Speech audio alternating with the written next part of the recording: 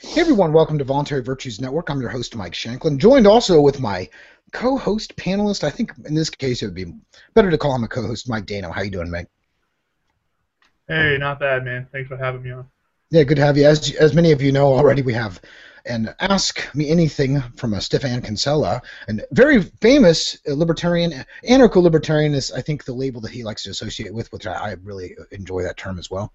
But he's an intellectual property attorney, is a staunchly anti-IP. For those who don't know, staunchly anti. In fact, one of the best anti IP speeches I've ever seen online was from Kinsella himself. Does a really good job and has a lot of support in the voluntarist community. So always a pleasure to have you on the network, Stefan. Hey, Mike's glad to be here. Yeah, the plural. So listen, let's just jump right into this. For those of you who haven't seen our past interviews, we've had Kinsella on over the years about 4 or 5 times at least. So I'll throw up the videos. You'll see in the recorded version afterward, the archived version, all the different annotation links to go to those other videos. So you can get his intro, where he came from, et cetera, et cetera. We want to jump right into the tough topics tonight, just like I did with Walter Block and Jeffrey Tucker and David Friedman the last few weeks. So let's go right into immigration. I think we have a great question from Joe Postov. He wants me to ask you. He first made a statement. He says, once there was a man who came from Hillel the rabbi, the Hillel, and Hillel converted him, saying, that which is despicable to you, do not do to your fellow. This is the whole Torah, and the rest is commentary. Go and learn it. We need this for those who wish to make the case for liberty, and for those we wish to hear it. Sound bites, unfortunately, are what people hear today. Can you suggest a clear, concise, and short argument on free immigration that is also persuasive? The boiling point on this issue is so low, he says, it's hard to get, past the very first base because most people kind of have it on the back burner. So I want to hear what you have to say to people when you hear somebody complain about immigration, maybe a voter, maybe even somebody who considers himself a libertarian. How do you usually like to approach immigration as a whole? So it's a topic that always causes emotional, somewhat nationalistic instincts sometimes among people. Most arguments against immigration, I think, are either based in economic illiteracy, right? The idea that more competition is worse, protectionism, job protectionism, or some kind of racist, tribalist nationalism, right? We don't want America to become a Spanish-speaking country, that kind of thing. Or the idea that Americans are superior and everyone else is inferior, and so if we let them come in and they get the right to vote, they're going to vote worse than we do, which I don't see how is possible. So to my mind, that's not a good argument. There are some good arguments in the second best sort of case of concern for immigration. Let me just stop you right there. Yeah, go ahead. A lot of people who say that they're afraid that people were going to come over here and vote Democrat is what I hear a lot of the times, right? They're going to just vote Democrat. Exactly. I've found that most people who come from like Puerto Rico or some Cuban region, they usually have more of an anti-state position. Like they've escaped tyranny, so they've seen it firsthand. Not all of them, but I've seen that pretty heavily, or some of them who have been disassociated. Obviously, there's the Democrat, La Raza, etc. But that's the general consensus I've seen on it. Do you agree with that or not? No, I do. I don't think immigrants are any better or worse as human beings than anyone else. I think they come here, they want to shut the door, to the gates to paradise behind them. But I don't think I don't think immigrants are any more. Look, most immigrants that come here have to have a little bit of fortitude, a little bit of ingenuity, a little bit of cojones to come to a new country and try to make it. I think most people that come here, now I'm talking about the U.S. case. It could be different in some countries, okay? But in the U.S. case, people are not coming here to get on welfare. They're coming here to have a better opportunity in life. And I think that's the kind of people that you, in general, want. Now, Hans Hermann Hoppe and some of these sort of paleo-libertarians in the last couple of decades have pointed out something. What they've tried to do is they try to say that so long as we have a state, there are going to be costs of a policy of immigration, either one way or the other. In other words, if you open the borders, which I think we should do, because you cannot, as a libertarian or as an anarchist, support the federal government doing anything other than committing suicide and disbanding. You really can't be in support of the federal government rounding up immigrants and things like that. But on the other hand, if the federal government is going to maintain a monopoly of territorial control over the United States and impose affirmative action laws and anti-discrimination laws and have a welfare state, then what you're doing is you are causing what Hoppe calls forced integration. And I think that's actually a real problem. Of course, it's caused by the state, not by the immigrants themselves. But you can't just blind yourself to the problems and say that, well, the obvious solution is for the state to open the borders. Well, the obvious solution is for the state to get out of the way entirely. Right, but if the state opens the borders but maintains its security state and its affirmative action policies and its road network, etc., it will cause other problems and violations of people's rights. And I think we need to recognize that. And it's a problem of the state. Yeah, I guess my whole thing is, because in a free society, honestly, you and 100 other people who come together and want to start up a Galt Skulch, I think, is a perfect example, right? If they don't want to have a certain person there, I don't know, maybe if they hate men, right? So they don't want men there. It's a group of women, and they don't want any men there. Well, it's private property. They have the right to exclude. So I can see that under the Hoppian argument from a private property perspective.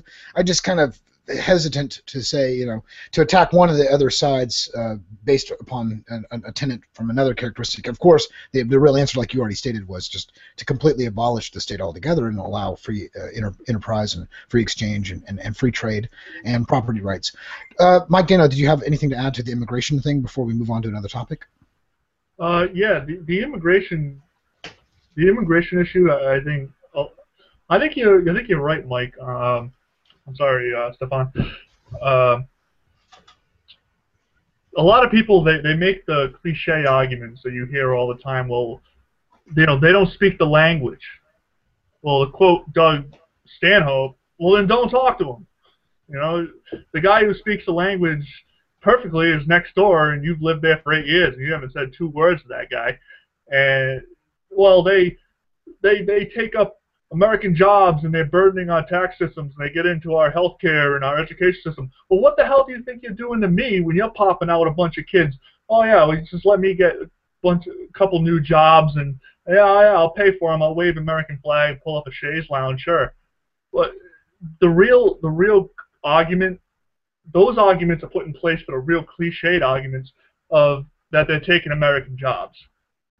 Well, if that guy comes across the border and he's all tatted up, he's got no shoes, and he doesn't speak the language, probably doesn't have any education, if he's as qualified for your job as you are, then you are a loser of epic proportions, and I would be ashamed to have anyone find out that guy took my job.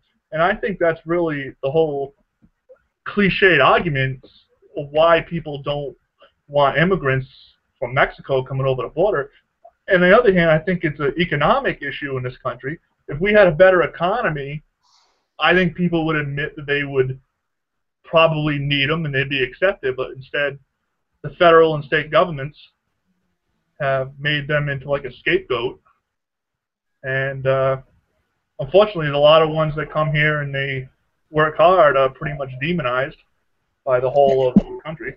And it's not like they come here with 5 cars, a house, on their back, right? They create demand as well, just more so than a newborn baby. All right, let's move on. So, Dano, you have another question that you want to ask to Kinsella? We can move on. Yeah, sure. Okay, so Robert Kruger just did a video about young people coming into the freedom movement, anarchists and volunteers, and they have a little trouble with their parents not liking what they believe in.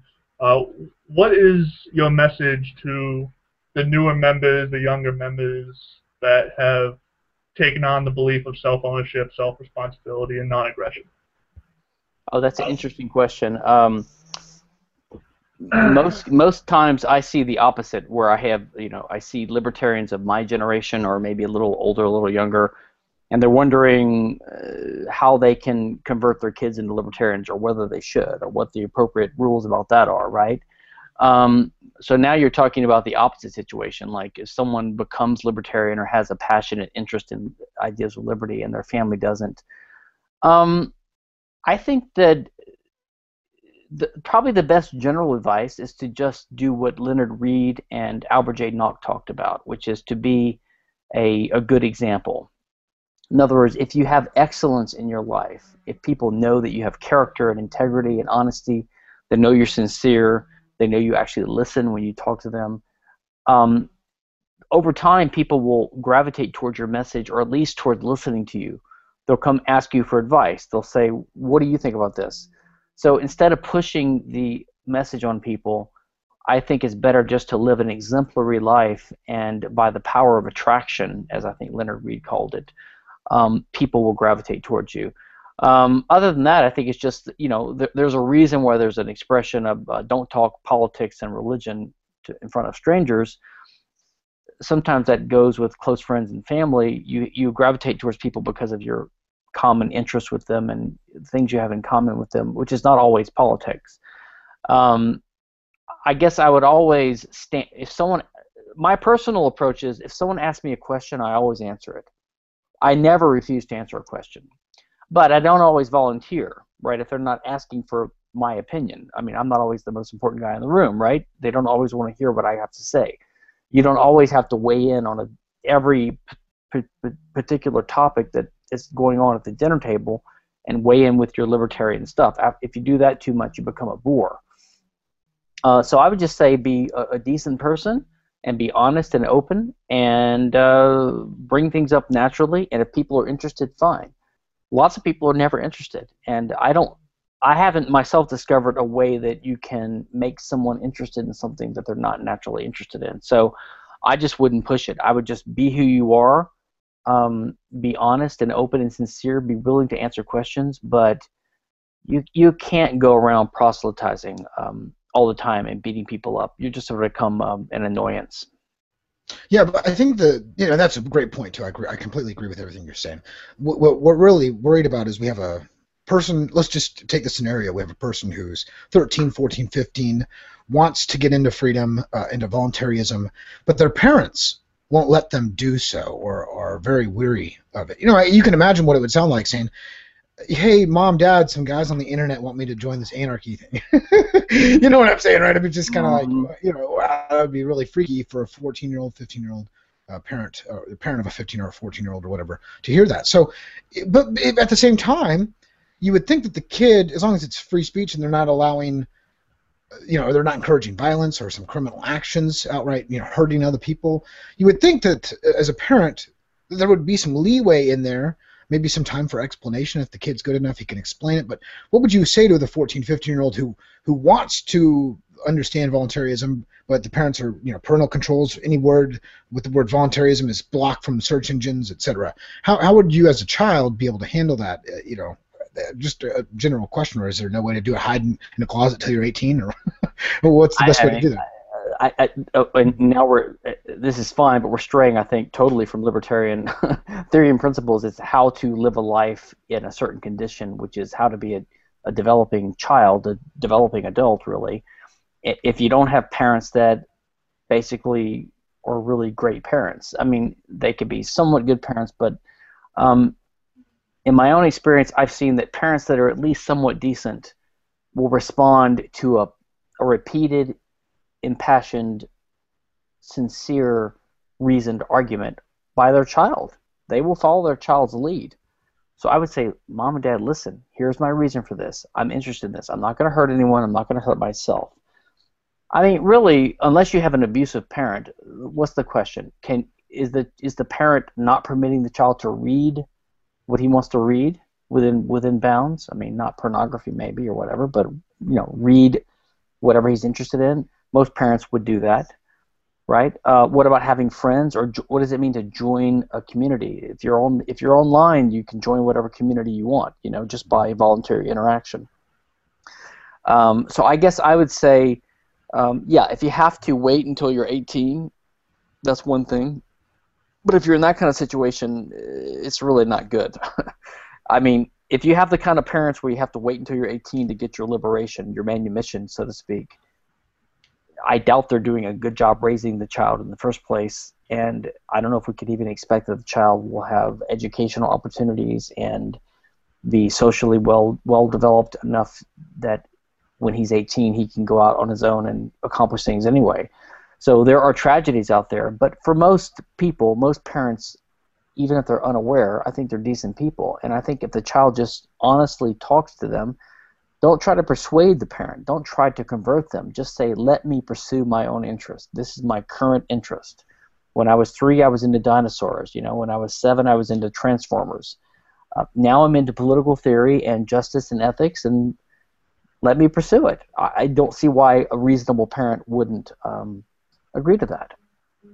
Yeah, fair enough. Let's move on. Thank you for your honest answer.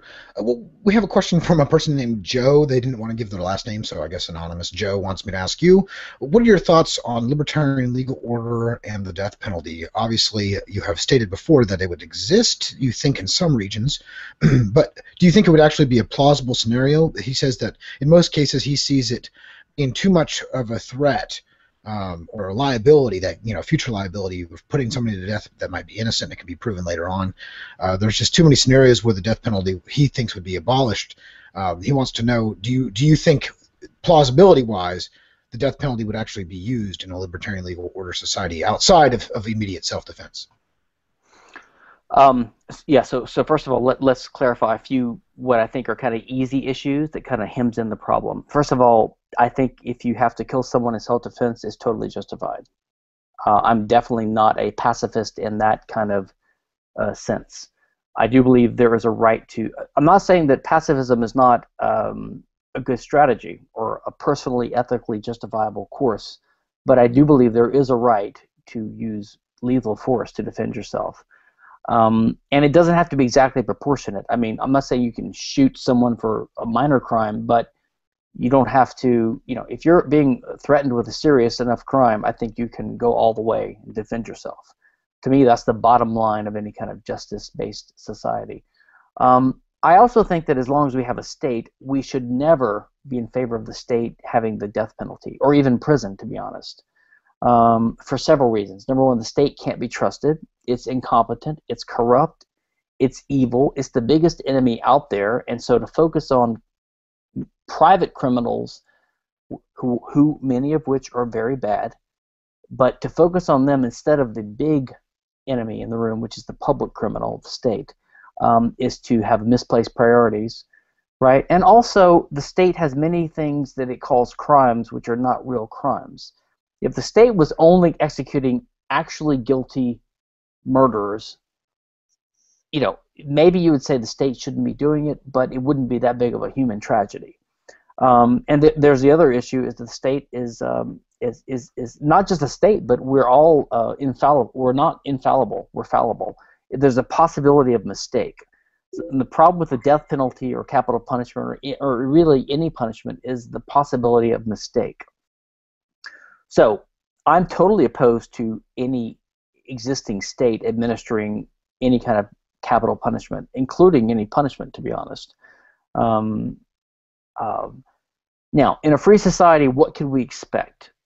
I do believe that on occasion, well, first of all, I think crime would be much more rare in a free society because we'd be richer, more civilized, etc. Crime would be a rare thing. When it happens, you would defend yourself. And when you failed, then the question is, what do you do with the lawbreaker, the outlaw? Well, one thing is you identify them and you outlaw them and you exclude them from society unless they can somehow integrate themselves back into society by making some kind of restitution, some kind of apology, some kind of contrition. I do find it hard to believe that there would be, in a free society, institutionalized punishment at all, which means incarceration or execution, etc. Because the costs are so high and because it really accomplishes so little, I could see incapacitating people or even killing people that are standing threats. I could see some people becoming outlaws if they refuse to try to reincorporate themselves into society. But I do believe that just the cost involved in retribution are so high and the benefits are so low that it's hard to imagine a free, private, justice-seeking, low-crime society actually having a corporation whose job it is to capture people and to kill them. I just don't see it happening on a widespread basis. I could imagine on occasion that the relatives of the victim of a violent crime are so outraged and so dissatisfied with any restitution-based award would just go take vigilante justice into their own hands. And in those rare cases, I think it would be ad hoc. It would not be institutionalized. It would be ad hoc. Probably most people would just turn their eyes and let it go. They wouldn't be convicted. You might keep your eye on this guy because he's a little bit dangerous now because he's taken law into his own hands. So it would be a marginal, ad hoc, occasional, random issue. But I don't see capital punishment being used on a widespread basis in any civilized society, or torture, or even imprisonment. That's sort of my normative, predictive perspective on this, and I've written on this before. Yeah, good stuff. And just because you've written on it doesn't mean the viewers know. That's why I drill you on this stuff. So there's a lot of things I know that you've done, and you've done great work. So that's. No, I'm just saying I've got a blog post. Pointing towards it. Yeah. Just search my name and like Randy Barnett restitution. You'll find the post where I kind of go into this stuff. Perfect. We got to kind of move quickly. We've got a lot of questions here. Let me see here. Stephanie Krinswans, I hope I said that right, wants me to ask you, do you believe labor unions would exist in a free society? Obviously, you can make a voluntary union of workers, but would they really have any power? Would they even form in the first place, knowing they wouldn't have that real power like they do with the state unions today? That's a good question. Look, I've had a knee-jerk anti-union reaction, being sort of conservative in my upbringing and in my libertarian understanding of how modern labor unions have gotten extra market power because of state laws. Some of my left libertarian friends have opened my eyes a little bit to this, and they've made me understand that normal unions have been corrupted by the state. In other words, the unions we have now are not really what you would expect to see. Now, as a libertarian and as an Austrian economist, I don't really see a tension between labor and capital. I'm not a Marxist. I'm not a Marxian. I really don't see a tension. I think there's a natural harmony of interest. And in fact, I think every person in the free market is a bit of a capitalist, is a bit of a laborer, is a bit of an investor, is a bit of an entrepreneur. It's a spectrum that's spread across all people. I mean, Michael Milken, at the height of his career, was making $500 million a year salary as an employee, but he was obviously the one in charge, right? I might have no boss and no employer and have my own shop selling something I'm making, legal services, art prints, Starbucks, coffee, whatever. My employers are basically all the people that pay me to produce, all my customers, all my clients. Are they my bosses? In a sense, and in a sense I'm their boss because it's a mutual relationship. So I'm very wary and leery of over-reliance upon the way the state classifies relationships between people. The state will say, you are the employer, you are the employee. And then they say, well, if you're an employee as opposed to an independent contractor, there are certain requirements. You can't accept a minimum, you can't accept a wage less than a minimum wage, et cetera, et cetera. So the state classifies people and categorizes people according to its arbitrary classifications, and then it regulates them. It has to classify in order to regulate. Because it's frustrating to the state and to regular people who want to control things that there are no objective classifications and categorizations of people. We're all a mixture of entrepreneur, actor, investor, employee, employer. there's really no economic difference between an employee and someone who has a job as an independent consultant. Economically, there's really no difference. We might group them this way for economic purposes to try to understand things like the nature of the firm, etc. But then the state comes in and imposes these categories and sets them into law and uses them to regulate and control and tax people. So I don't see a natural conflict of interest between the labor and the employer in a free market. I think they actually are harmonious and they support each other. It's a symbiotic relationship.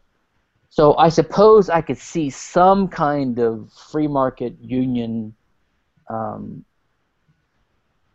project emerging in a free market, but I find it hard to believe it would be a very big thing because, number one, we would all be so wealthy in a free market, and everyone is basically an owner of capital in some sense and an investor, that there's just not an inherent classist conflict of interest. This is part of the Marxian idea that separates society by classes. We view people as being part of this class or that class. If you really want to do class analysis, you should look at what Hoppe has written, Hans Hermann Hoppe, and he says basically Marx had it right, except Marx was wrong in his economics and separated people by whether they were exploiters on the basis of owning capital or being the laborers. What Hoppe said is, well, real exploitation is committing aggression. And that's the libertarian insight, that's the libertarian touchstone. So if you want to separate people by class, it's the state versus us. And the state is the institutionalized use of aggression against innocent private people. So if we're going to really get into this kind of analysis, we have to keep in mind that the state is the problem. The state is the agency of institutionalized aggression. And if we're going to have a union, I think we should have a union of the oppressed opposing what the state does to us, the servile class. It's called voluntarism, anarcho-libertarianism, right? Yes. No, yes. yeah, voluntary union. I guess there you go. You are a supporter of the Voluntary Virtues Workers Union. It's a joke. It's a joke. All right. So let's move on. Michael Dana wants to ask the next question. Go for it, buddy. Yeah, sure. So when someone gets arrested for whatever crime and they get charged and they get put into prison, they pretty much lose all their rights. They only allowed minimal amount of rights, 3-course meals and a shower. When they serve their time for whatever charge they had, let's just assume it's a gun-related crime. When they get out of prison, they're no longer allowed to get a gun. In your opinion, should they be considered that they served their time and have that right to own a gun returned back to them? What's your opinion? I think as a general matter, I would say yes. Although I'm a little bit leery of buying into the state's logic of you've engaged in what we call a crime. You violated some social rule that we say you can't violate, and there are known penalties for violating it. And the way to get out of this is to pay the time, pay the price, which is a fixed time of incarceration, basically.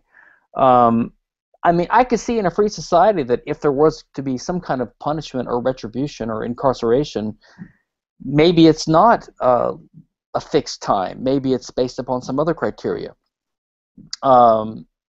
Maybe some people have proved themselves to be such standing threats to society that they should be locked away forever, or cast out of society. But in today's society, as a general rule, anything we can do to limit the state's discretion and the extent and severity of the state's ability to punish people is a good thing. Anything we can do to reduce the state's power to incarcerate and harm people is a good thing. It is probably true that a large number of people in jail are really genuine criminals and dangerous people. Of course, they've been made dangerous people because of the prison system itself, and also because of the result of state laws like welfare and unemployment caused by inflation and by the business cycle, which is caused by the Fed. I mean, there's any number of things you could point to where you could point to the root cause of criminality as the state's fault. Okay, so I don't deny there are bad people in jail, but there are a lot of people in jail that are only bad because the government calls them bad, right? Because they sold cocaine or marijuana. So if I could open every prison door right now, I would push the button. If I could free every criminal, even if it meant freeing some really bad guys, I would do it, because the state is the real enemy, and there's lots of innocent people in jail, people that have not violated anyone's rights whatsoever. So I suppose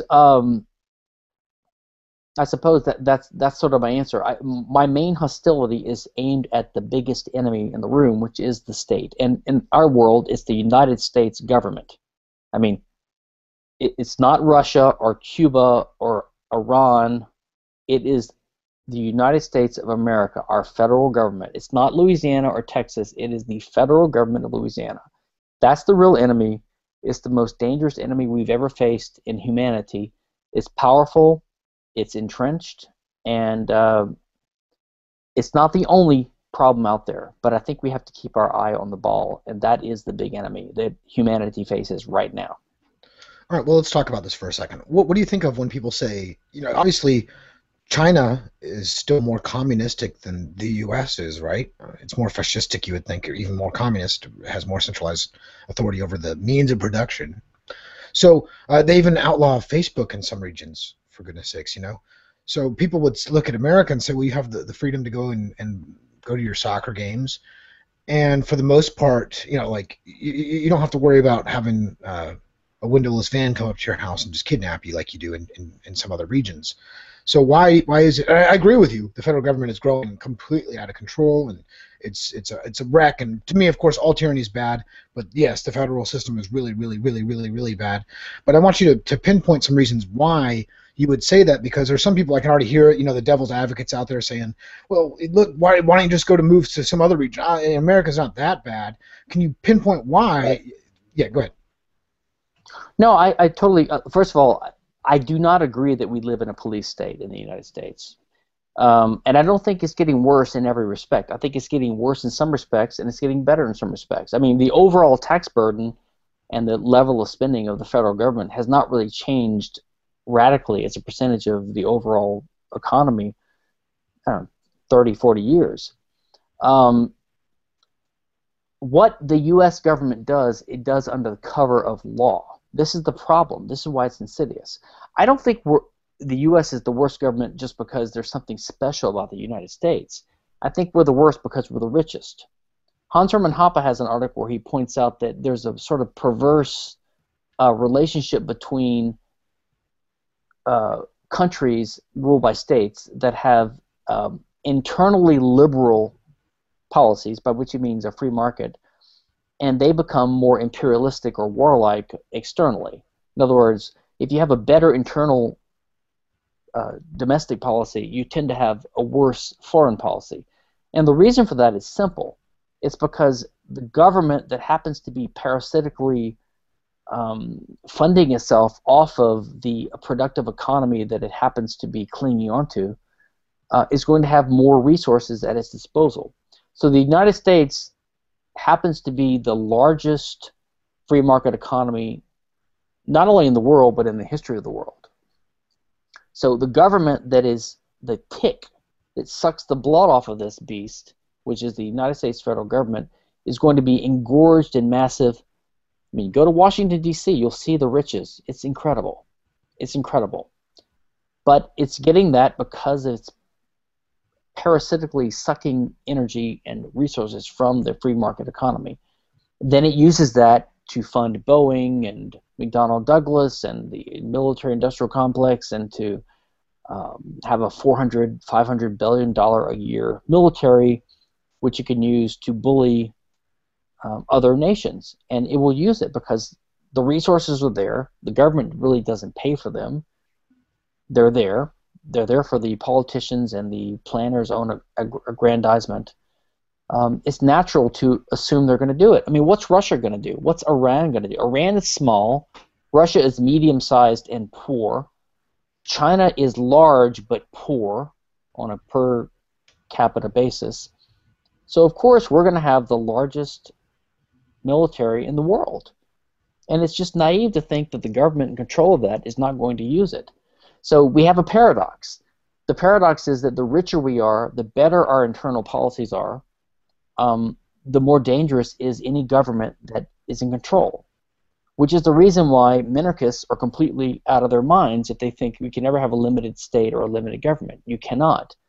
In a sense, the better the government's policies are, the more dangerous that government is, which is why the only stable and peaceful solution is to have no state whatsoever.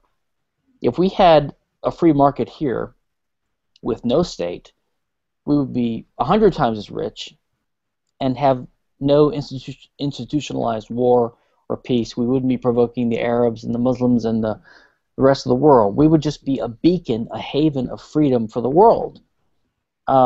We'd have open borders, we'd have dynamic trade, we'd have innovation out the wazoo. We see glimmers of that now. We have that now to some degree. But if we could unleash this free spirit of the country, so basically the state is always the real enemy. Anyway, I rambled, but that's my take on that. Sorry. And I completely agree with you. Yeah, it is a nice vision. I have it in my head all the time. That's the end goal. Obviously I'll never be able to experience that, at least not in my lifetime. But hopefully I can help bring it sooner for people 1,000 years down the road, or et cetera, whenever it happens. Maybe even just a small region breaks away, and I can help with that. Anyway, some more viewer questions here. Big James wants me to ask you. Big James over on YouTube wants me to ask you. I have a question about IP. I'm a musician, and I always wondered about if fair use would apply for using a short sample, like a line or two, from a movie or a TV show in a song. How do you define fair use? Because there seems to be some disagreement on that. So, fair use is an exception to the copyright regime. I think the entire copyright regime is an infringement of freedom of speech in the first place. It's a horrible idea. So if there's exceptions to it, that's a good thing, although one reason the government permits these exceptions is to smooth over the rough edges of the otherwise horrible consequences of the policies that they have. So in a way, it lets them get away with perpetuating the system just to have these exceptions. But as a general matter, I'm in favor of the exceptions. The exceptions are written very vaguely, number one, because they're written in statute.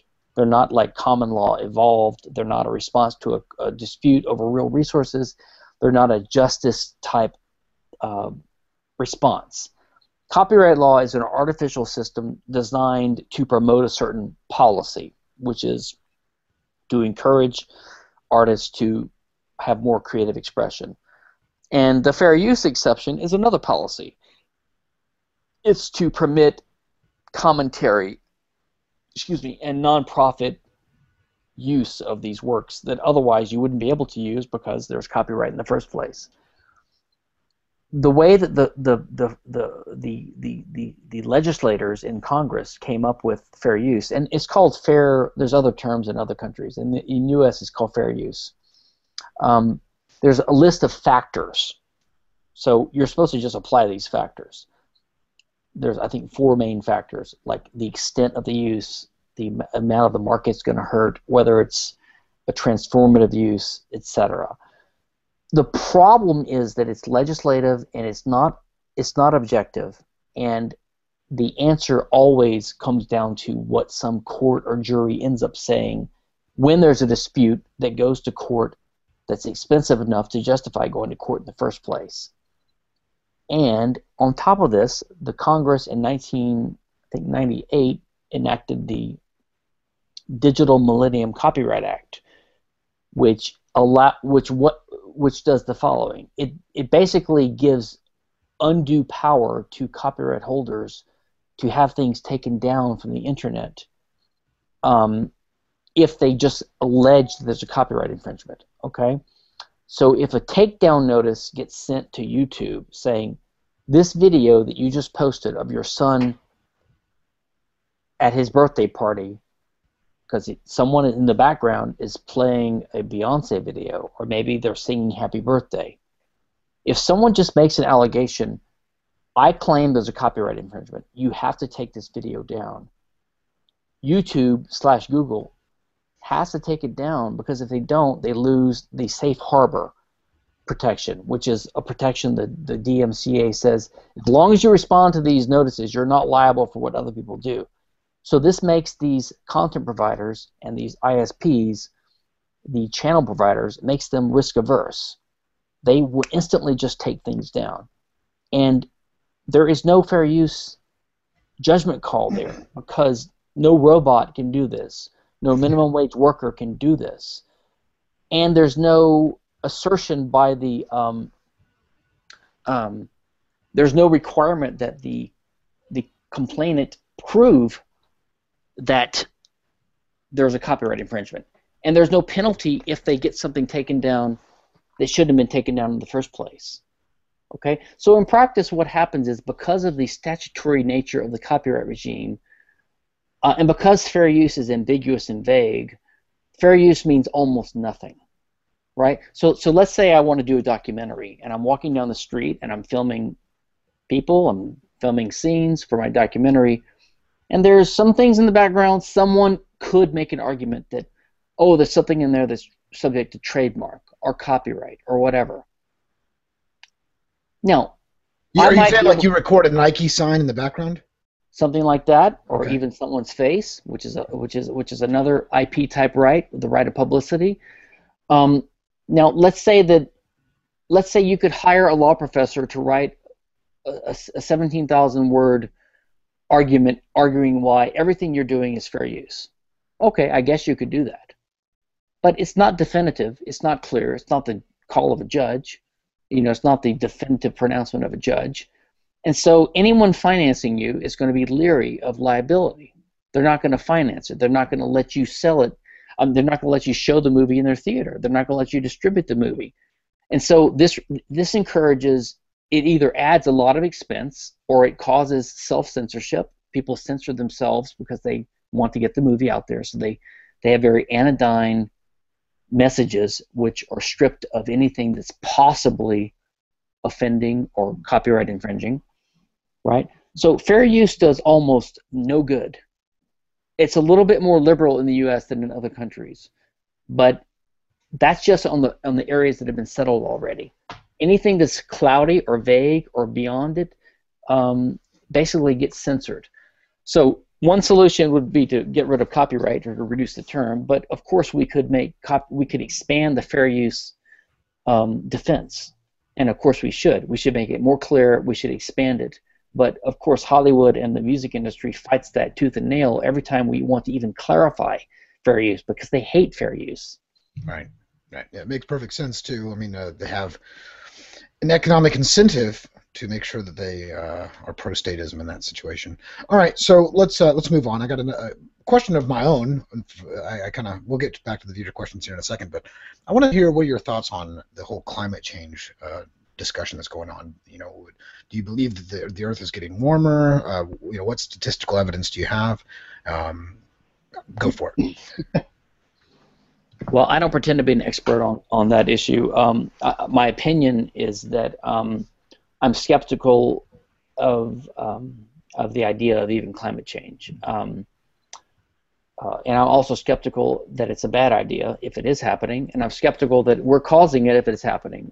My understanding is that we've had climate change for hundreds of millions of years, and it's a natural part of the process. If and to the extent human activity is causing it, then the only solution I can think of that is reasonable and consistent with liberty and property rights is basically to internalize externalities, which means to have better control of property rights. Which means if you're polluting and you're causing damage to other people's property and someone can show that, that should be a cause of action.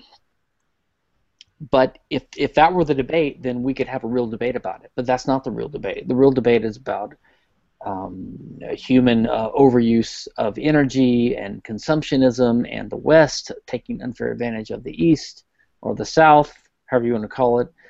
So I'm more concerned about the state than about climate change. The solution to climate change is supposed to be the state. But the state is the biggest killer and destroyer in modern life. The state is the biggest polluter, the biggest destroyer, the biggest murderer, the biggest killer, the biggest liar.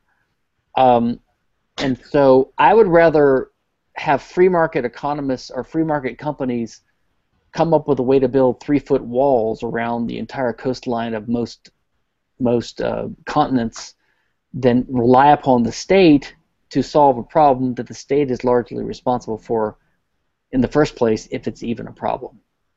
Hey, fair enough. Yeah, it's kind of like the guy in a referee game who, well, I guess it's different. It's like somebody hitting somebody else and then saying they got hit by them, but really they're the ones who hit first. It's kind of like they're the ones who pollute all the time, and then they say that free people are polluting, which we're not even free. Anyway, so let's move on to the next viewer question. This one is from YouTube handle Kinchi Kinji, and they want me to ask you this. A question for Kinsella is, my question is getting rid of government through the shortest route possible. They believe that this is encouraging a financial collapse through peaceful means. That means by voting for all the bad laws, and hopefully people will see that government's bad and people will go on a completely different course. What do you think about some people who say, well, we need the government to collapse for us to be able to bring about freedom quicker? Well, again, this is just my take, and I could be wrong. First of all, I'm leery of the word government. I try to use the word state. One reason I do that is because non-anarchist types will try to trap you with this argument. If you say, they'll try to say, well, don't you think we need law and order? Yes. Well, that's the government. So how can you be anti-government and whatever? So they always try to trap you with this equivocation. So if government means the institutions of law and order, then I'm in favor of government, but I'm against the state. The state is the monopolized control of territorial use of force in a given jurisdiction. That's what the state is. Now, what the state does is the state monopolizes certain institutional features of society, like money and banking and roads and defense and even government, you could say, and law. And over time, people start equating these things with the state. So we libertarians see that the state has taken over the government, and the state controls the government. So when we say we're anti-state, we sometimes say we're anti-government, and that makes sense. But the average person equates government with law and order. So if you say you're anti-government, they think you're anti-order. They think you're for chaos. This is the eternal dilemma. So that's one thing I would be clear about. So I'm against the state. Now, the question is, so how could we ever get to a non-state society? I mean, I heard someone say before about this argument that your caller has used. They're arguing worse is better. Well, it seems to me pretty common sense that worse is worse, right? I suppose it's possible to imagine going through a painful period in which the phoenix could rise from the ashes and we would have a libertarian society emerge at the other end, and the price would have been worth paying. I think that's their argument. The problem is, first of all, you can't argue, you can't say that unambiguously. You can't say that the death and destruction caused in the interim is worth the price, or is worth paying, because if it's a violation of rights, it's a violation of rights. And second of all, I think they have no reason to believe this. I think if we had some kind of civil war or some kind of societal breakdown, there's just no reason to expect a libertarian paradise to emerge. It would probably just be worse. So I'm afraid that the only, and he also talks about voting, so voting for A, B, and C. Now he's talking about voting for the bad instead of the good for some strategic purpose. But the underlying assumption is that voting is a moral and an efficacious way to get things done politically, and I don't believe it's either one. I think voting is usually useless on an individual basis and is always immoral, just to participate in the system, or almost always immoral. I don't blame people for voting against a tax, a bond increase in their local county or something. But basically, if you're voting for a Republican instead of a Democrat or vice versa, you're participating in a small evil way in the system, I believe. Okay, so I don't think voting would be the way to do it anyway. And anyway, it's not going to happen. The only way to achieve a free society, I think, is to have a majority libertarian population. So the question is, how do we get that? Can you engineer it? Is it possible? Can we hope for it? Do we just have to wait? Do we have to give up? So these are the questions that are the fundamental questions. And my view is that the only real solution is that we can hope that over time the level of technology and the level of free market interaction and the level of intercourse between people of different countries increases, so that French people know English people, etc. And that teaching events happen, that gradually a consciousness emerges and we just become smarter as a people, right? We realize that centralized planning doesn't work. We realize that freedom is good and free markets work. And I think that's happening slowly.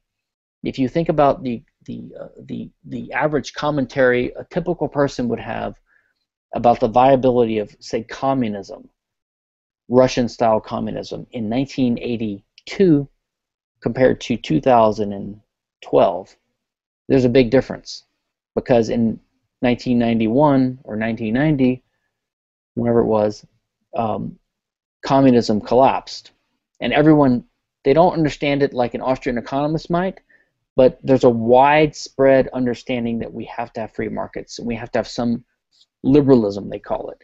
So these are big teaching moments in history, and I think that's what we can hope for. We can be there in the background as pushers, as libertarians, as evangelists, as advocates, trying to help do what we can to enlighten 1 or 2 or 3 or 10 people that we know personally or that we can touch on the internet, and we can help preserve a body of knowledge that's there. It's like Albert J. Nock's idea of the remnant, right? We're the remnant of civilization. Except I think in his time when he wrote, it was a lot more bleak and desperate than it is now. There were maybe a dozen or 2 people then. Now there are hundreds, tens of hundreds of thousands of us. Hey, you know that movie Idiocracy? Yes. I think it's funny and all that, but I think it's really wrong from a historical perspective, because if anything, cognitive abilities are going up. Whether you take IQ tests and quotient set that seriously or not, the point is people do have a better cognitive understanding today than years ago. People can understand more. They might not be pushed as hard through the public school system, right? But that's a different story. I think the abilities, humans evolve. This is my point, is that evolution happens in everything, I think, and this is just another part of evolution throughout, hopefully, I think, throughout human history, is as we gain more knowledge, we understand that individualism, it's just the logical and rational perspectives start to make more sense and are more tangible to us. And when you can see them as real-life examples around you, a gold sculpt that will be successful, more people will think, hey, that's something I want to emulate, right? So I think evolution is we have, even if human intelligence is not increasing, which I don't know if it is. In fact, I think there's an argument that human intelligence may be going down because of the welfare state and the perverse policies the government set in place. But just the existence of computers and cell phones and Wikipedia and Google and interconnectedness in a way is improving our intelligence as a species, right? And as individuals even. So yeah, I think I'm kind of an optimist, to be honest. I think that I view the free market as like a big Mustang, okay? And the state is like a bunch of Lilliputian little demons with little ties and tethers holding it back. And the question is, can the Mustang get enough speed to keep going and to outrun, or at least live, with all these little parasite suckerfish on it? And I see the future of humanity possibly, I don't want to be Pollyanna, but possibly as the Mustang springing free and finally running free of these little parasitical creatures, or becoming so big and muscular and powerful that they just don't matter. that no one cares about them. They're just little warts, basically. They're not strong enough to bring it down and to kill it. Because really that's what the battle's about. The state really wants to survive, but it's doing it by trying to kill human society and human civilization. So it's really a battle between death and life. The state is death, and the free market and individuals are freedom and life. That's our battle. Hey, we got to stop it right there anyway. Hey, Stefan, go ahead and give out plugs for your website, etc., and we can move on. Just go to c4sif.org. You can find everything you need to know about me there. c4sif.org. Hey, and as everybody knows, we do have Stefan Kinsella every fourth Monday, 3 to 4 p.m. Eastern Standard Time, here on the Voluntary Virtues Network, which is taking off, exploding out the gate. I want to thank everybody who's had a hand in making this successful. Hundreds and hundreds of radio show hosts now added on to the VVN network. We're trying to have a 24/7 network going forward for all of humanity. So hopefully this is a new project a new venture that'll push the message of freedom and anarcho-libertarianism into the future. Getting that horse off, maybe it's an antibiotic for that horse on those parasites. Anyway, Stefan, we'll have you back soon, and thank you so much once again. Thanks. Enjoyed it. Yes, sir. Make sure you guys check us out every Monday, 3 to 4 p.m. Eastern Standard Time. The very first Monday, we have Walter Block. The second Monday, 3 to 4 p.m., we have Jeffrey Tucker, David Friedman the third Monday, and Stefan Kinsella the fourth Monday. So great lineup here on the Voluntary Virtues Network. We're going to see you then, hopefully next time. On this next week, I will not have a show from the 3 to 4 session. I'll be getting back from PorcFest, so just deal with me. We'll be launching the new VVN network. I'll be doing a lot with White Cloud Security on my other jobs, so lots of hard work coming for me. Just stick with me. And here in June, we're launching the full network, a full launch. Really excited about that. We'll be advertising, et cetera, et cetera. So stick around on VVN, and we'll make sure you guys have some great stuff, great content to share with your friends, family members, people who you want to get in the discussion of an anarcho-libertarian society. Michael Dano, thank you for being a panelist and a wonderful co-host with all your great questions. Hey, for you, Mike, the world. Awesome, guys. I'll see you at PorcFest in a few days, all right? All right, guys, and hope to see many of you at PorcFest as well. I will be there tomorrow around sometime this time tomorrow afternoon. So until then, thanks again from VVN.